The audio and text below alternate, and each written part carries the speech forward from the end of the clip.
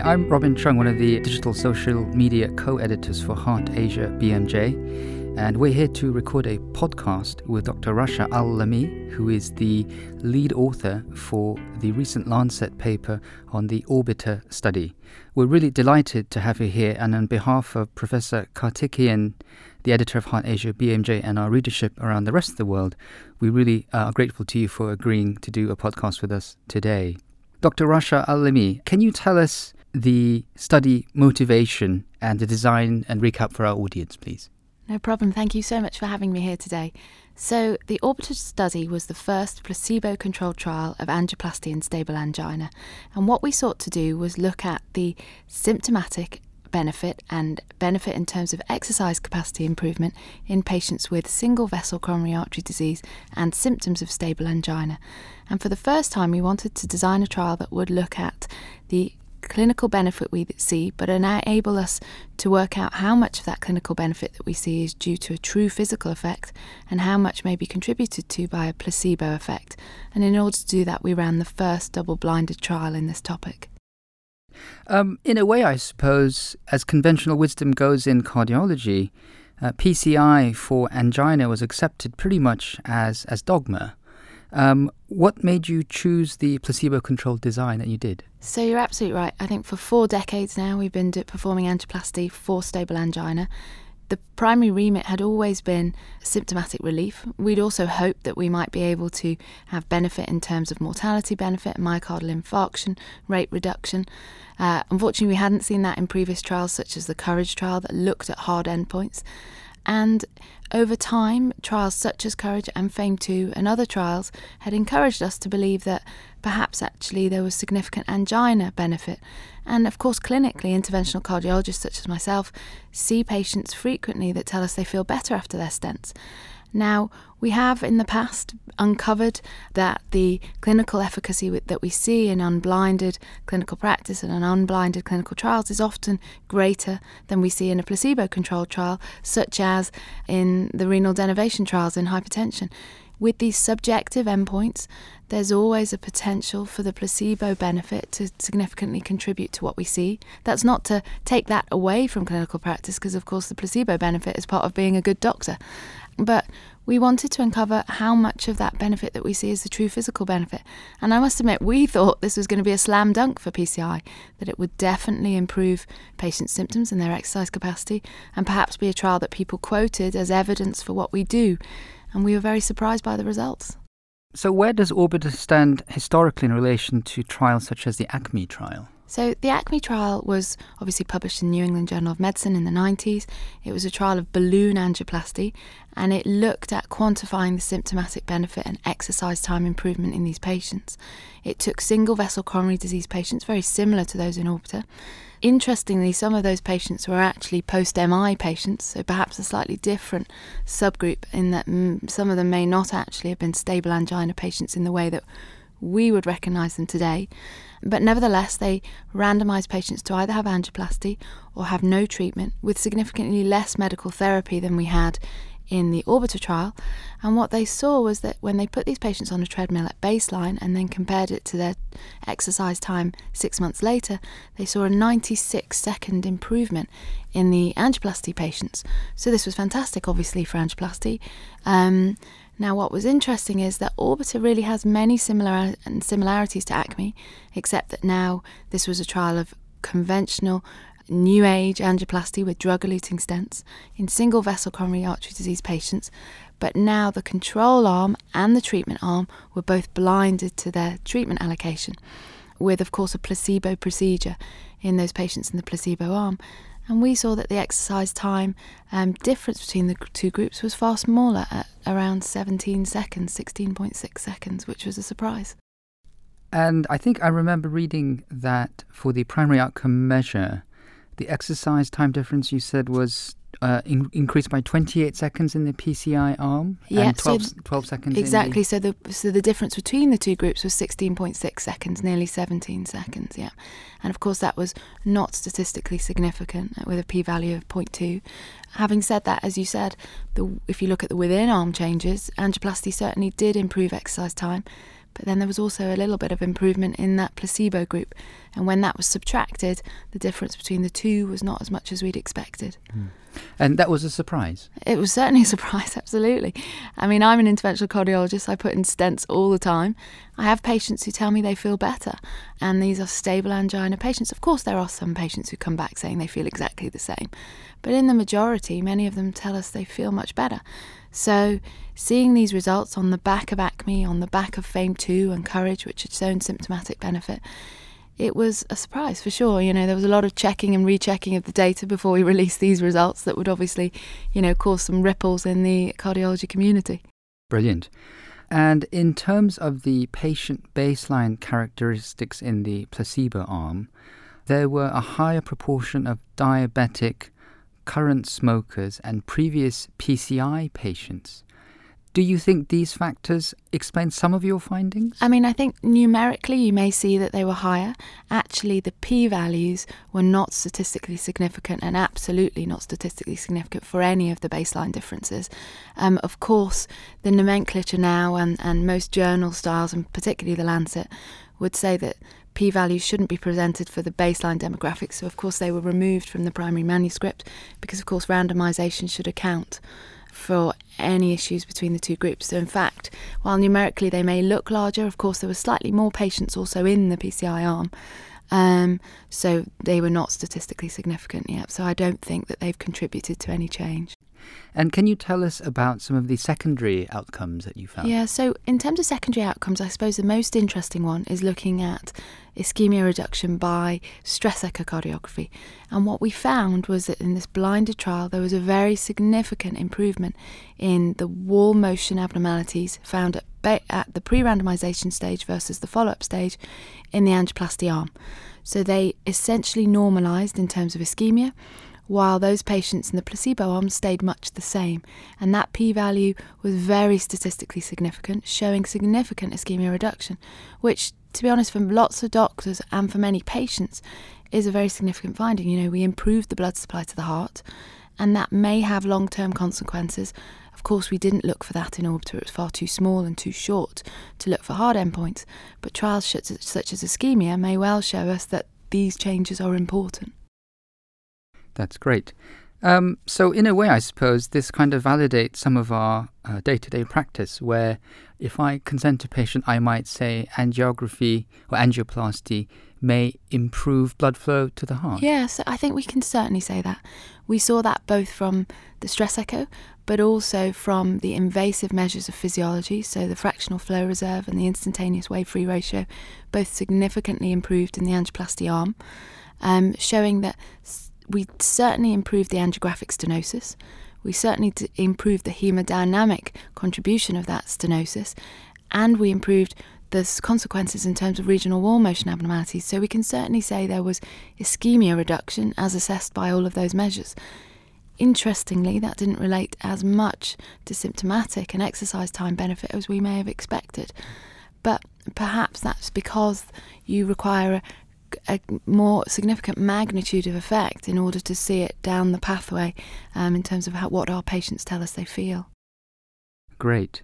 I also found it interesting in reading the study that both the placebo and PCI arms were maintained on dual antiplatelet therapy for 6 weeks because they were blinded. So in a way, not only did the patients, both arms, have optimum anti-anginal therapy, they also had optimum dual antiplatelet therapy as well. Yes, I mean, so we did that deliberately, obviously, because we wanted to keep the patients blinded, and clearly dual antiplatelet therapy is part of post-PCI treatment.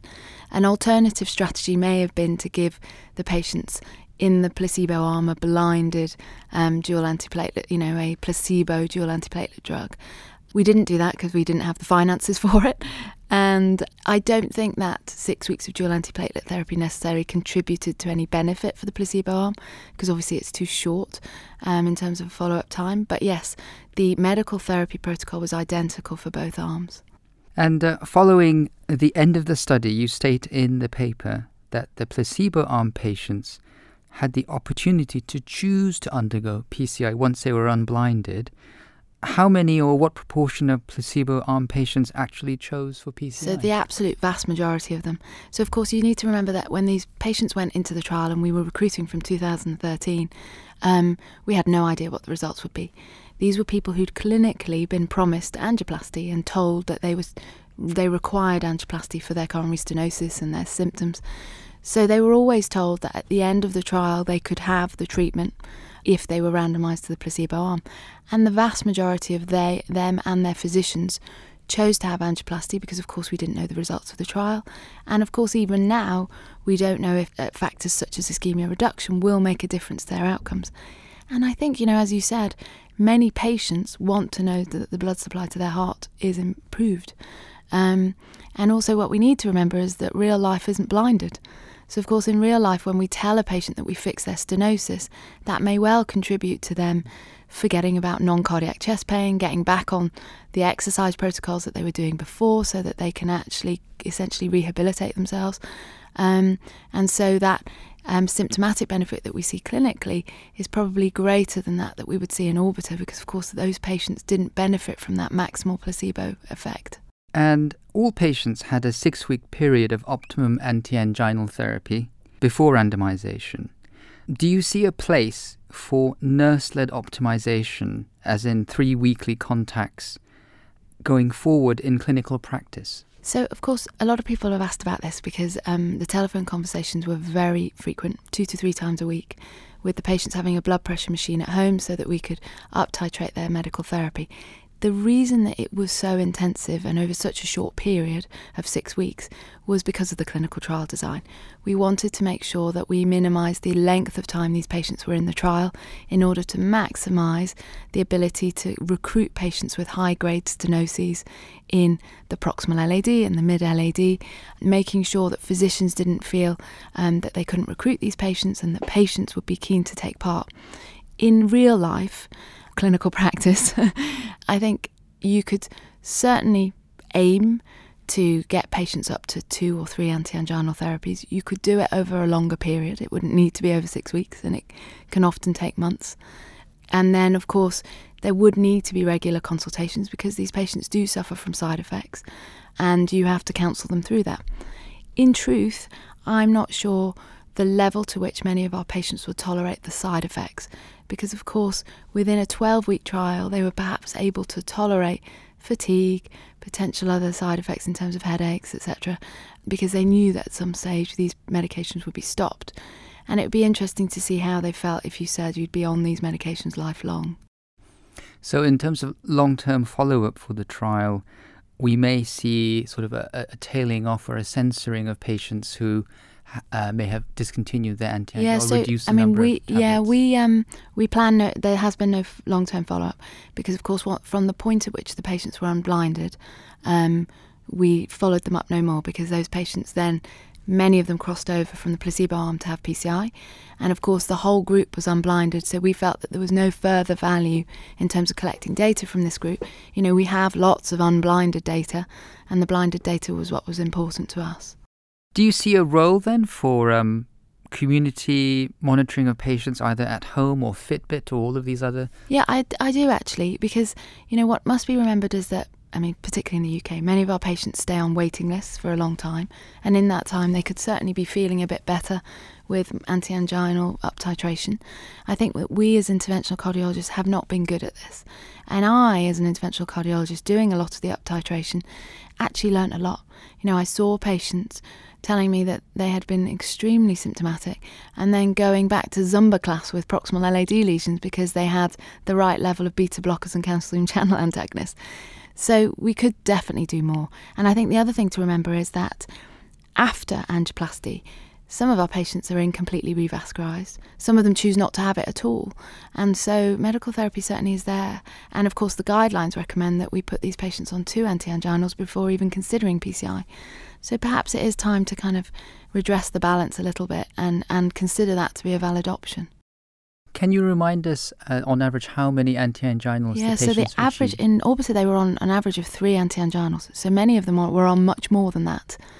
And, for many patients out there, I don't know what the compliance rates would be of taking that level of drug in addition to their aspirin, their statin, their clopidogrel or prasugrel, for the long term. So, it would be interesting to see. We have actually studied our patients in terms of urine compliance, and that data will come, of course, within the follow-up period that's in our trial. We'll certainly be publishing that in due course. Great.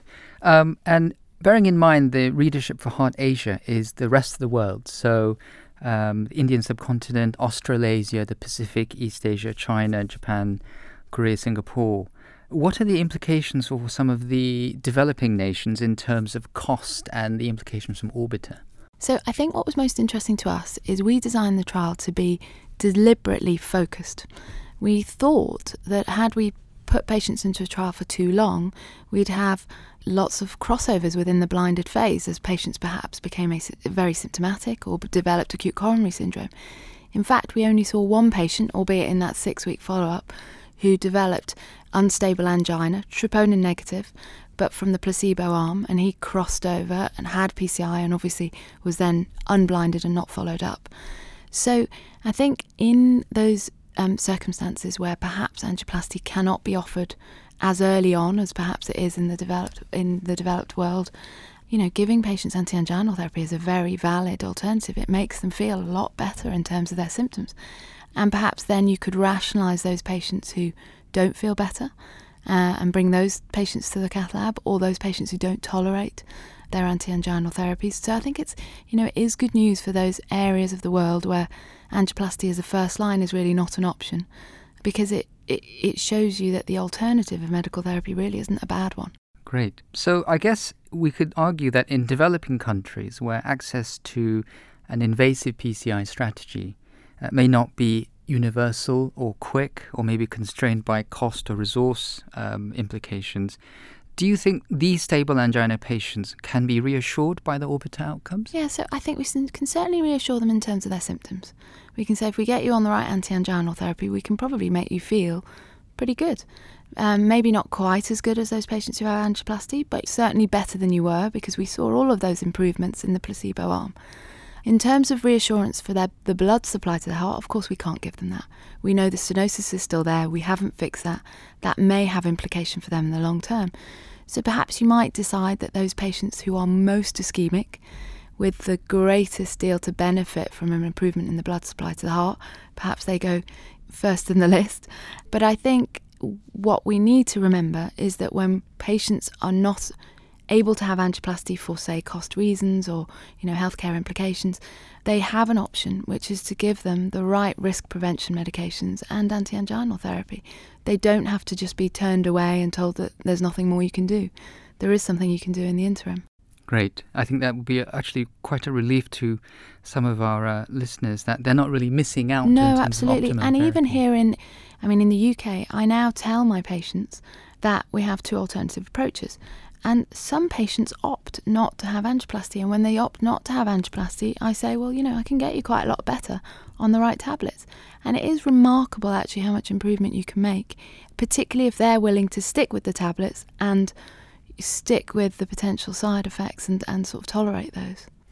If we go back a little bit in history, around to 1977 thereabouts, in the 5 years following the original Grunsig angioplasty, the index cases in the Lancet, there were follow-on case reports where the technique was applied to patients with peripheral vascular disease. And there was one particular case report where a patient went on to run a marathon because they had such good symptom relief. Do you think the Orbiter findings may have some implication for peripheral vascular disease and its treatment? So, obviously that's outside of my area of expertise, but it would seem reasonable to me to expect that, again, symptomatic benefit in terms of peripheral vascular disease intervention perhaps should be tested in a placebo-controlled fashion. Now, in terms of how the medical therapies are targeted for peripheral vascular disease, I guess we'd need our vascular surgeons to tell us what they would do. I think there are lots of interventions out there that we do that are there for symptomatic or subjective potential endpoints that probably could be tested in placebo-controlled fashion, and that applies to orthopedics, gastric surgery. There are multiple things out there that we could consider testing in this way. So in a way, Orbiter kind of sets a modern standard for placebo-controlled trials? Well, I mean, that's essentially how we ended the manuscript. If there's any take-home from Orbiter for the good or the bad and the criticism of the trial, and obviously also the praise for the trial, if we take away from it, then actually it's very possible to perform a placebo-controlled trials, that the patients will be recruited. I mean, we recruited 63% of those eligible patients, which is actually a very good conversion rate when we expect usually 10 or 20% of our patients to say yes to a clinical trial. And the physicians are up for recruiting. So actually, there's a wealth out there. I mean, there's been a lot of discussion about AF ablation, and I know there's a potentially planned trial here in the UK looking at symptomatic benefit from AF ablation, and I've been helping them a little bit with their protocols.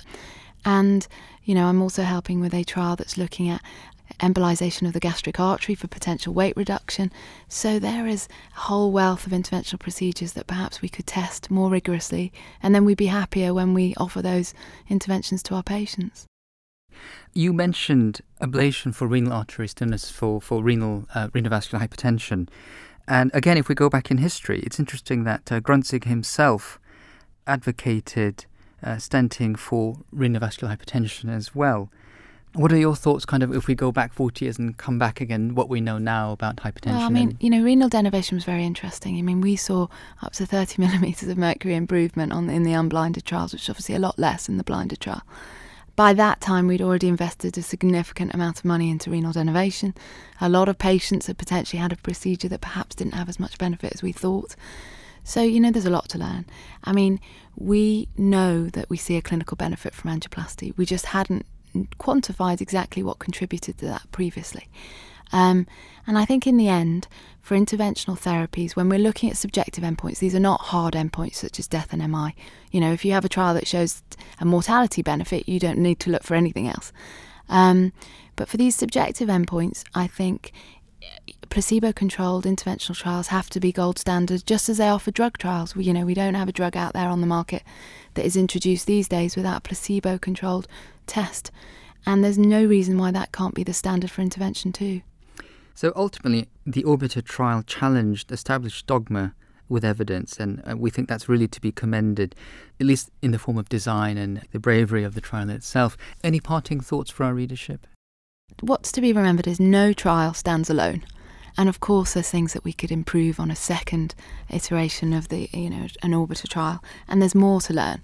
We've got lots more manuscripts coming out, teasing out exactly which subgroups of patients may have got more benefit. And that, I think, will be perhaps even more informative than the primary manuscript. So I think watch this space and see what else we've got to come. I'll be presenting the stratification of the Orbiter results by invasive physiology, by IFR and FFR in EuroPCR, and hopefully that will be presented, also published in a major journal. And I think in time we will learn more about stable angina. And I hope that in other specialities they can kind of use this model to consider, challenging what we do today, but also looking at new procedures in a more rigorous fashion. Thank you very much for your time. Thank you very much for having me.